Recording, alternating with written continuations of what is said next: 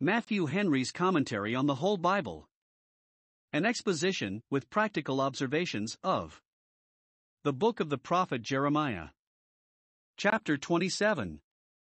Jeremiah the prophet, since he cannot persuade people to submit to God's precept, and so to prevent the destruction of their country by the king of Babylon, is here persuading them to submit to God's providence, by yielding tamely to the king of Babylon, and becoming tributaries to him, which was the wisest course they could now take, and would be a mitigation of the calamity, and prevent the laying of their country waste by fire and sword. The sacrificing of their liberties would be the saving of their lives.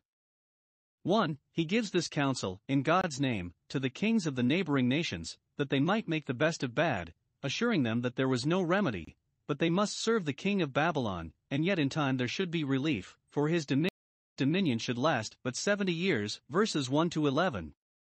2. He gives this counsel to Zedekiah king of Judah particularly, verses 12 to 15, and to the priests and people, assuring them that the king of Babylon should still proceed against them till things were brought to the last extremity, and a patient submission would be the only way to mitigate the calamity and make it easy, verses 16 to 22.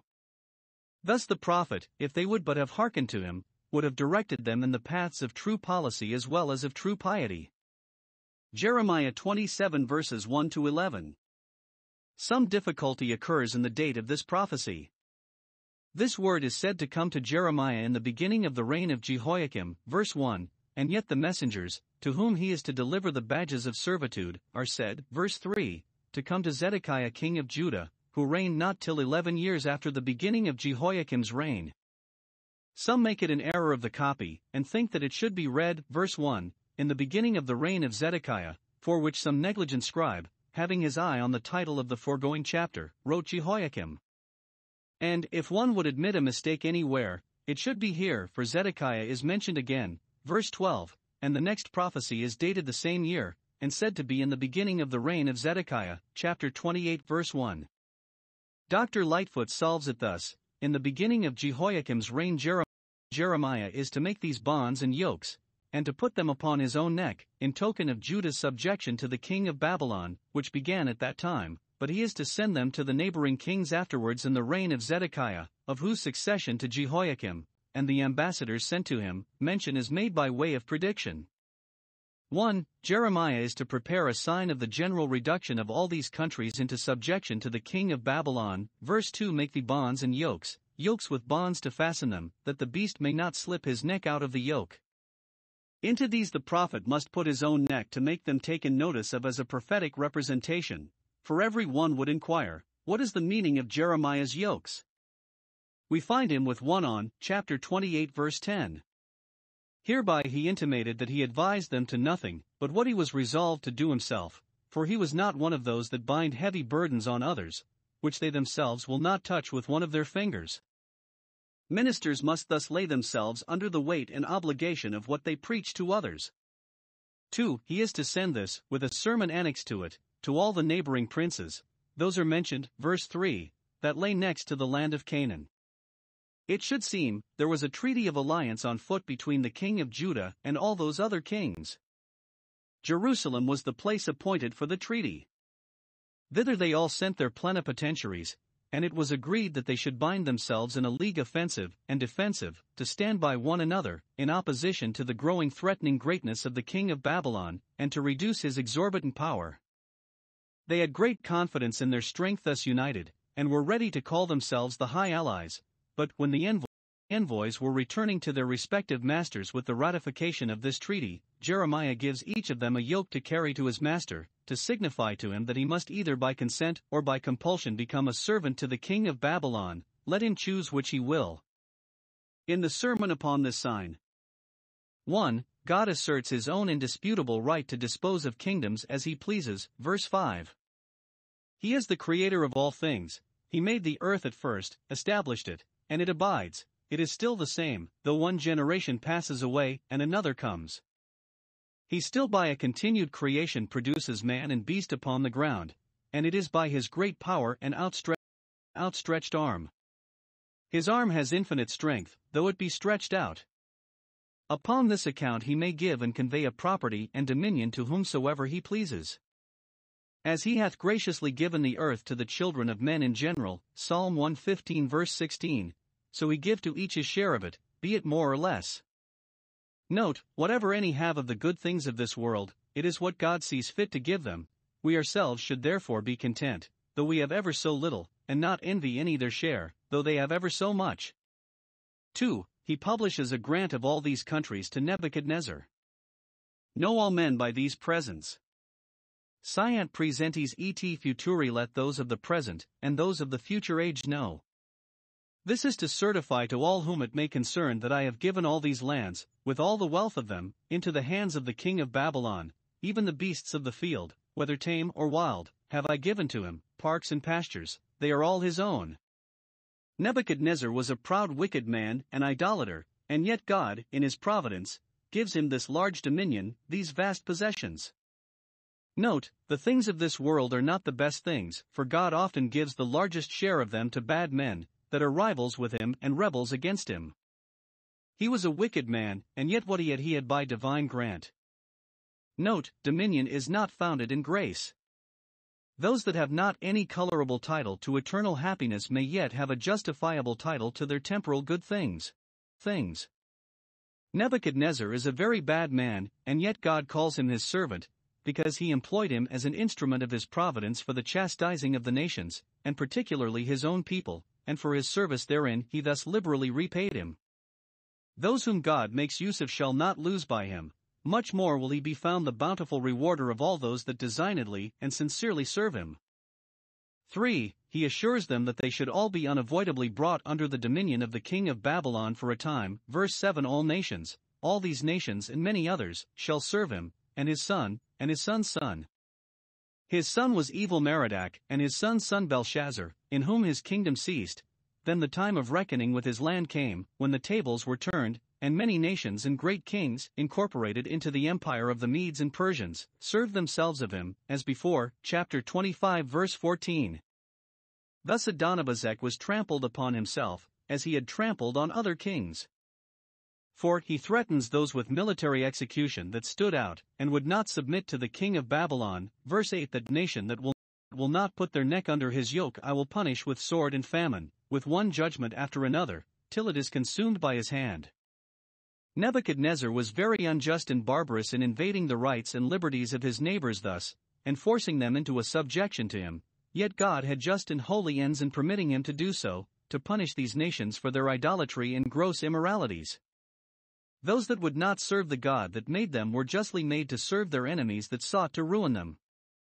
5. He shows them the vanity of all the hopes they fed themselves with, that they should preserve their liberties. Verses 9 and 10.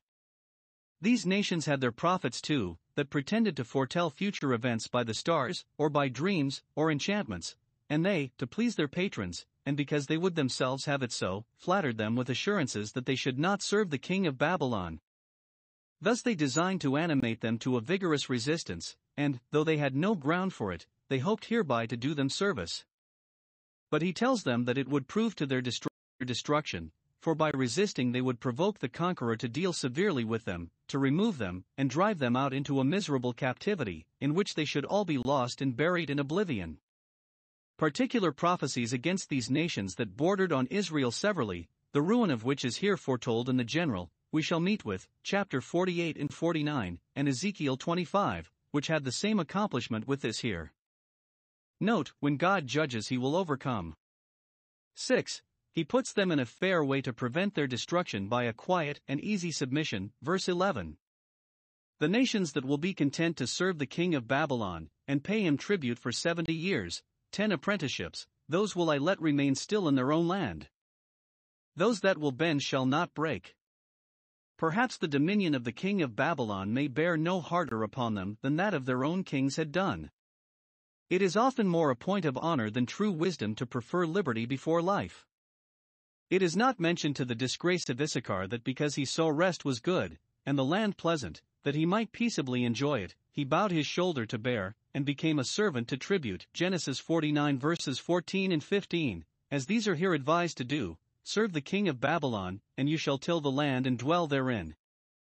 Some would condemn this as the evidence of a mean spirit, but the prophet recommends it as that of a meek spirit, which yields to necessity, and by a quiet submission to the hardest turns of providence makes the best of bad, it is better to do so than by struggling to make it worse. Levius fit patientia. Quicquid corrigere est nefas, hor. When we needs must bear. Enduring patience makes the burden light, Creech.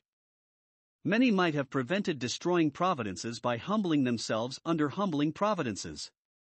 It is better to take up a lighter cross in our way than to pull a heavier on our own head. Jeremiah 27 verses 12 to 22. What was said to all the nations is here with a particular tenderness applied to the nation of the Jews, for whom Jeremiah was sensibly concerned. The case at present stood thus: Judah and Jerusalem had often contested with the king of Babylon, and still were worsted. Many both of their valuable persons, and their valuable goods were carried to Babylon already, and some of the vessels of the Lord's house particularly. Now how this struggle would issue was the question. They had those among them at Jerusalem who pretended to be prophets, who bade them hold out, and they should, in a little time, be too hard for the king of Babylon and recover all that they had lost. Now Jeremiah is sent to bid them yield and knock under, for that, instead of recovering what they had lost, they should otherwise lose all that remained, and to press them to this is the scope of these verses. 1. Jeremiah humbly addresses the king of Judah, to persuade him to surrender to the king of Babylon. His act would be the people's and would determine them, and therefore he speaks to him as to them all. Verse 12: Bring your necks under the yoke of the king of Babylon and live. Is it their wisdom to submit to the heavy iron yoke of a cruel tyrant, that they may secure the lives of their bodies? And is it not much more our wisdom to submit to the sweet and easy yoke of our rightful Lord and Master Jesus Christ, that we may secure the lives of our souls? Bring down your spirits to repentance and faith, and that is the way to bring up your spirits to heaven and glory. And with much more cogency and compassion may we expostulate with perishing souls than Jeremiah here expostulates with a perishing people. Why will you die by the sword and the famine, miserable deaths, which you inevitably run yourselves upon, under pretense of avoiding miserable lives? What God had spoken, in general, of all those that would not submit to the king of Babylon, he would have them to apply to themselves, and be afraid of. It were well if sinners would, in like manner, be afraid of the destruction threatened against all those that will not have Christ to reign over them, and reason thus with themselves: why should we die the second death, which is 1,000 times worse than that by sword and famine, when we might submit and live? 2. He addresses himself likewise to the priests and the people, verse 16, to persuade them to serve the king of Babylon, that they might live, and might prevent the desolation of the city. Verse 17: Wherefore should it be laid waste, as certainly it will be if you stand it out? The priests had been Jeremiah's enemies, and had sought his life to destroy it, yet he approves himself their friend, and seeks their lives, to preserve and secure them, which is an example to us to render good for evil. When the bloodthirsty hate the upright, yet the just seek his soul, and the welfare of it. Proverbs 29 verse 10. The matter was far gone here. They were upon the brink of ruin, which they would not have been brought to if they would have taken Jeremiah's counsel, yet he continues his friendly admonitions to them, to save the last stake and manage that wisely, and now at length in this their day to understand the things that belong to their peace, when they had but one day to turn them in. 3. In both these addresses he warns them against giving credit to the false prophets that rocked them asleep in their security, because they saw that they loved to slumber. Hearken not to the words of the prophets. Verse 14, your prophets. Verse 16. They are not God's prophets, he never sent them. They do not serve him, nor seek to please him. They are yours, for they say what you would have them say, and aim at nothing but to please you. 2 things their prophets flattered them into the belief of. 1. That the power which the king of Babylon had gained over them should now shortly be broken. They said, verse 14, you shall not serve the king of Babylon. You need not submit voluntarily, for you shall not be compelled to submit. This they prophesied in the name of the Lord, verse 15, as if God had sent them to the people on this errand, in kindness to them, that they might not disparage themselves by an inglorious surrender. But it was a lie. They said that God sent them, but that was false. He disowns it. I have not sent them, saith the Lord. They said that they should never be brought into subjection to the king of Babylon, but that was false too. The event proved it so. They said that to hold out to the last would be the way to secure themselves and their city. but that was false, for it would certainly end in their being driven out and perishing. So that it was all a lie, from first to last, and the prophets that deceived the people with these lies did, in the issue, but deceive themselves. The blind leaders and the blind followers fell together into the ditch, that you might perish, you, and the prophets that prophesy unto you, who will be so far from warranting your security that they cannot secure themselves. Note, those that encourage sinners to go on in their sinful ways will in the end perish with them. 2. They prophesied that the vessels of the temple, which the king of Babylon had already carried away, should now shortly be brought back. Verse 16. This they fed the priests with the hopes of, knowing how acceptable it would be to them, who loved the gold of the temple better than the temple that sanctified the gold. These vessels were taken away when Jeconiah was carried captive into Babylon. Verse 20. We have the story, and it is a melancholy one. 2 Kings 24 verses 13 and 15, 2 Chronicles 36 verse 10. All the goodly vessels, that is, all the vessels of gold that were in the house of the Lord, with all the treasures, were taken as prey, and brought to Babylon. This was grievous to them above anything, for the temple was their pride and confidence, and the stripping of that was too plain an indication of that which the true prophet told them, that their God had departed from them. Their false prophets therefore had no other way to make them easy than by telling them that the king of Babylon should be forced to restore them in a little while. Now hear. 1. Jeremiah bids them think of preserving the vessels that remained by their prayers, rather than of bringing back those that were gone by their prophecies. Verse 18. If they be prophets, as they pretend, and if the word of the Lord be with them, if they have any intercourse with heaven and any interest there, let them improve it for the stopping of the progress of the judgment. Let them step into the gap, and stand with their censer between the living and the dead, between that which is carried away and that which remains, that the plague may be stayed. Let them make intercession with the Lord of hosts, that the vessels which are left go not after the rest. 1. Instead of prophesying, let them pray. Note, prophets must be praying men. By being much in prayer they must make it to appear that they keep up a correspondence with heaven. We cannot think that those do, as prophets, ever hear thence, who do not frequently by prayer send thither. By praying for the safety and prosperity of the sanctuary they must make it to appear that, as becomes prophets, they are of a public spirit, and by the success of their prayers it will appear that God favors them. 2. Instead of being concerned for the retrieving of what they had lost, they must bestir themselves for the securing of what was left, and take it as a great favor if they can gain that point. When God's judgments are abroad we must not seek great things, but be thankful for a little. 2. He assures them that even this point should not be gained, but the brazen vessels should go after the golden ones. Verses 19 and 22. Nebuchadnezzar had found so good a booty once that he would be sure to come again, and take all he could find, not only in the house of the Lord, but in the king's house. They shall all be carried to Babylon in triumph, and there shall they be. But he concludes with a gracious promise that the time should come when they should all be returned, until the day that I visit them in mercy, according to appointment, and then I will bring those vessels up again, and restore them to this place, to their place. Surely they were under the protection of a special providence, else they would have been melted down and put to some other use, but there was to be a second temple, for which they were to be reserved. We read particularly of the return of them, Ezra 1 verse 8. Note, though the return of the church's prosperity do not come in our time, we must not therefore despair of it, for it will come in God's time. Though those who said, the vessels of the Lord's house shall shortly be brought again, prophesied a lie, verse 16, yet he that said, they shall at length be brought again, prophesied the truth.